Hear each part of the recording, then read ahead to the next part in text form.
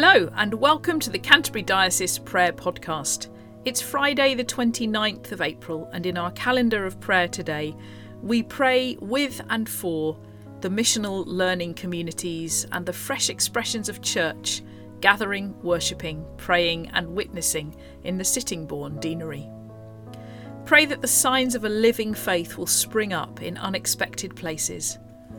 Pray that we will dare to join with God in creating a caring, sustainable and growing Christian presence. Teach us to listen to the voice of God and to follow where He leads us. May we be a means by which the love God has for the world is shared. Through our acts of loving service and discipleship, may we share the good news. Lord, in your mercy, hear our prayer. We join with the Worldwide Anglican Communion today to pray for the Diocese on the Lake in the Owerri province of the Church of Nigeria. Lord, in your mercy, hear our prayer.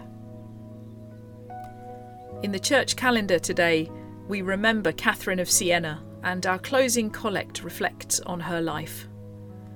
God of compassion, who gave your servant Catherine of Siena a wondrous love of the passion of Christ, grant that your people may be united to him in his majesty, and rejoice forever in the revelation of his glory, who is alive and reigns with you in the unity of the Holy Spirit, one God, now and forever.